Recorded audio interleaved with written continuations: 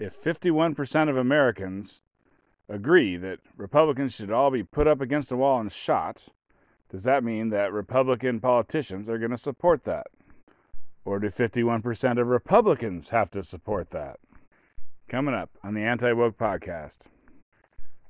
The latest 538 podcast is talking about polling and statistics. They said some interesting things. I think they said that robbery and burglary were both up in 2020 over 2019. And for whatever reason, like, you can't get the crime stats. You could get crime stats and, based on race, for instance, gender, whatever you want. And you could do that for every year from, who knows what, 1980 to 2020. But then maybe because of COVID and maybe because they don't want to look racist, it's been hard to get the crime stats. And so we've known that murder was way the hell up ever since 2020. I think it's because of the George Floyd Summer of Love, but maybe it's because of COVID. It hasn't been proven yet. I mean, I'm always right, but it hasn't been proven yet. But anyways, I believe for a while there, they were saying that they're like, the murders are up, but everything else is down. And so I guess that's no longer a thing that you say. Murders are up the most, but in fact, rape, for instance, that's a pretty good one. It's probably number 2 after murder. You got murder, rape, arson. Rape was up. Makes me wonder about arson. Normally 538, they just talk about other people's polling, like they aggregate, they put together and analyze like all the polling that everyone else does, but they don't do it themselves. But this year they've hired some polling company to do some polling that, they get to ask the questions that they want. And so they ask the question, do you, interviewee, do you think that crime and gun violence is a big problem in America today? And they also, they broke it down by like age and, who knows, probably did it by age, probably did it by race. But the important part was, are you a Republican, an independent, or a Democrat? And don't quote me, but it was something like about 45% of Democrats think it's a problem, 40% of independents, and then 35% of Republicans. So it goes Democrats the most, Republicans the least. And I don't know who chose that question. That person is stupid, but the people on the podcast are not stupid. And they're like, yeah, because there's two questions. It's 2 questions in one. So you're going to get a muddy answer. It's going to muddy the waters. And it's because if you ask Democrats if gun violence is a problem, they're like, hell yeah, it is. And if you ask Republicans if crime is a problem, they say, hell yeah, it is. But those 2 things are different. They're different. They're not the same thing. Gun violence, it's not legal. It's not legal to murder someone, but it doesn't actually go under the, if you said murder, I think Republicans would be like, yeah, murder is a problem. But if you say, is gun violence a problem? Republicans are like, gun violence, that's code for we want to take away everyone's guns. So basically the question was, do you think that rape, murder, and arson are bad, and you want to take away everyone's guns? And so obviously a lot of Republicans are like, I don't want to take away people's guns. But I guess, and also it's the same thing with the Democrat side. It's like, do you think that rape, murder, and arson are bad? And the Democrats are like, I don't want to throw black people in prison. So then they're like, I don't know about that either. I mean, really, you would think that everyone in America would be like, yeah, crime and gun violence are terrible things. But they're like, I don't know. You're trying to trick me. It's a trick question, isn't it? So apparently Congress tried and failed to pass a bill that was going to be an assault weapons ban. So basically crack down on guns plus more money for police. So, the crime part, basically the stuff that the left likes and then the stuff that maybe the right likes. Okay, that's not correct. So what it is that, I'm not sure, maybe 60 to 75% of people want to crack down on guns. So most of Americans want to crack down on guns, and that includes Republicans. And then also some similar number of people want to give more money to the police to crack down on crime, and that includes Democrats. And so you might think, well, then it's a done deal. Americans agree, crack down on guns and crack down on crime. But so let's just look at this. Why don't they do it? Here's why they don't do it. let's just look at the Republican gun side first. And so if most of America wants to do something, that doesn't mean that Republican politicians want to do it. The question is, do most Republicans want to do it? It's not, does 51% of America want to do something? I mean, that could be all Democrats. Democrats are like, yeah, we should take all the Republicans and put them up against a wall and shoot them. 51% of Americans agree. But then if every Republican is against that, then obviously the Republican politician is not going to support that policy.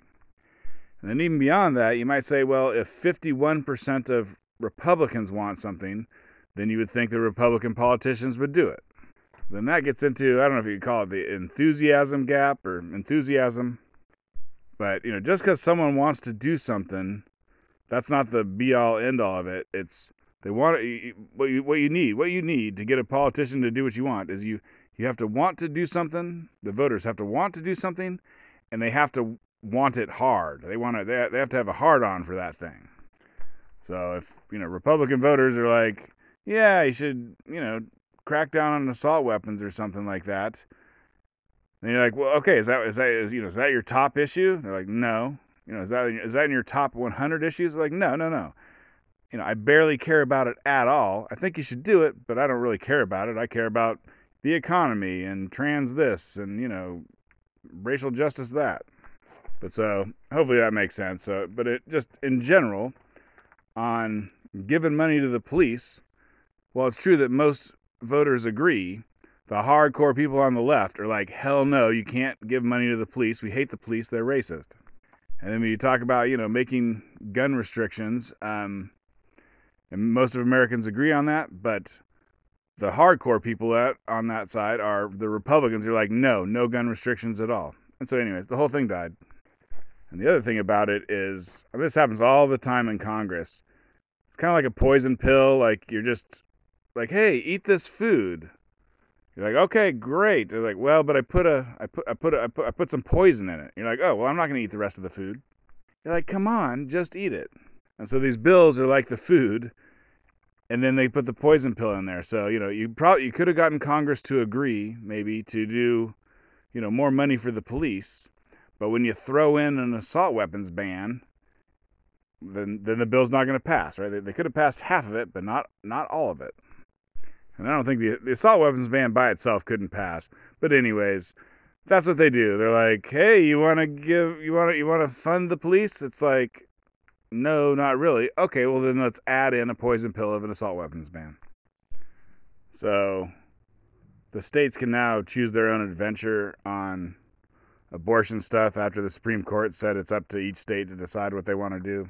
I think now 3 states have made a choice. I think it's Kansas, Indiana, and then I think one of the Dakotas. And so it's interesting because Kansas, I think, is a pro-life state. I think they vote Republican in general. It's a bunch of white yokels, I guess, chewing on hay straw, taking their 4-H pigs to market. But for whatever reason, before Roe versus Wade got overturned, I think in 2019, but don't quote me, the Kansas Supreme Court said that, a woman has a right to choose. And so even though the Supreme Court is like, you guys can decide, in Kansas, basically it's like they had their own Roe versus Wade. So there was the Roe versus Wade nationally, and then they had something that was the equivalent of a Roe versus Wade in the Kansas Supreme Court. And I guess in Kansas, I guess if you want to change the Kansas Constitution. Okay, so basically, if you want to outlaw abortion in Kansas, then you have to change the Constitution, the state Constitution, to say that judge can't make the choice that he made, or judge is. And so I think 60-40, like a pretty big margin, Kansas said, no, we're not going to overrule the Kansas Supreme Court so that we can then outlaw abortion. Like, I think they want to outlaw abortion, but they guess they didn't want it enough. The voters didn't want to outlaw abortion enough, and so they said, we're not going to overrule the state Supreme Court. So now Kansas is going to stay being a legal abortion state. Now, I don't know who they're next to exactly. I think on their left is Colorado, which is going to have abortion on demand, no problemo. And then the other 3 sides of them are, who knows what, Arkansas or some other shit. Oklahoma, I don't even know. those states are probably going to outlaw it. So maybe everyone's going to be driving to Kansas for their abortion. We don't know. And then Indiana went the other way, and I think they didn't outlaw all abortion, but pretty close. I think incest and rape, maybe you can get an abortion. Like probably not, but maybe. I think, well, or yeah, some maybe. Incest and rape, you got 10 weeks to decide, which I don't know. I think I can make that decision pretty quick. And then I think if you're going to die, if the mom's going to die guaranteed, then probably have an abortion the whole time. But if it's what's called an elective abortion, or you're not willing to lie about being incested or raped, then you can't get one. And so I'm pro-choice. I'm changing a little bit. You know, like I have a buddy who once said, he's like, I'm not pro-choice, I'm pro-abortion. But anyways, I'm pro-choice, pro-abortion rights is maybe a better way to say it. But I'll tell you, the more I learn about stuff, the less pro-choice I get. So I don't know. I just looked it up this morning. When does the fetus start feeling pain? And so it looks like at 12 weeks, it can feel pain. And I don't think there's like a scientific or whatever, I don't know, moral or anything definition of when does a fetus become a baby? What's the difference between a fetus and a baby? I don't know. Especially with modern technology where you can have a super premature baby. I guess, yeah, it's a premature baby, right? It's not a premature fetus. You can have a premature baby coming out of the womb at maybe 6 months now, maybe even earlier. And, you know, some of the late-term abortion procedures are not too different from, like, taking a pair of pliers and just ripping a baby apart. Anyways, that stuff gives me the heebie-jeebies. Like, you wouldn't, like, you know, say if you had a murderer on death row, you wouldn't rip him apart with pliers to kill him, right? You'd find something more humane. So, I don't know. I just like to bring that up because that's crazy. You know, there's two sides to this story for sure. So, Indiana outlawed abortion, like a pretty hardcore law, but this 538 lady I'm listening to, she's saying that the Republicans, so the state legislature, right? That's like the, you know, the House and the Senate of Indiana. They got together, they outlawed it. I guess the governor agreed. But they didn't, it wasn't that easy. It wasn't like, yeah, we've been, you know, for 30 years, we've been wanting to ban abortion down to the last gnat's ass, and we all agree. They did it, they did ban it, but whatever, they didn't all agree. There was a fighting within the Republican Party in Indiana. And so I think you can just see that not everyone agrees. Kansas, bunch of, you know, I think, whatever, like I say, Republican voters, they didn't quite agree. So what does that mean? I guess it means this is going to be interesting. This is going to be a fun fight to watch. Like, people are going to be fighting over this like crazy going forward. Okay, sorry. It wasn't one of the Dakotas that failed to make abortion illegal. It was West Virginia. And apparently they will get something done to ban abortions here at some point, but they couldn't get it, you know, the legislature couldn't get it done in time. And I think they went to recess. Remember when you were a kid and someone would be like, what's your favorite subject in school? And you'd be like, recess. They're like, no, you can't say that. And you're like, okay, lunch. But apparently one of the sticking points, and I hadn't thought about this, was do you send the doctor who performs an abortion to prison or not? And apparently Indiana was like, hell yeah, you send the doctor to prison if they do one. I mean, you made it illegal. What do you do if someone breaks the law? Well, you send them to prison. You know, not the woman, but the doctor. But I guess in West Virginia, they weren't so sure on whether or not you should send the doctor to prison. If you don't send the doctor to prison, it's almost like it's legal. I don't know. Anyways, they couldn't decide. It makes me think that I've been getting quite a bit of my media from West Virginia. Like, there's a YouTube channel. I super highly recommend it. Nothing like this podcast. Anyways, called Wild, Wonderful, Off Grid. And it's like a family that, whatever. It's just, you know, it's the life of this family. And they're always building houses and stuff like that. They got cows, chickens.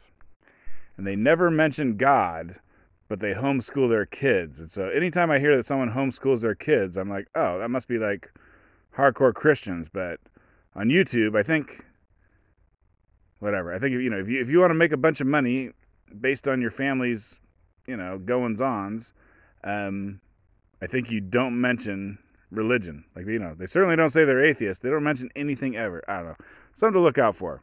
are homeschoolers all religious or not? Like, I don't know the answer. And there's a good podcast, Matt K. Lewis in the News. He's in West Virginia.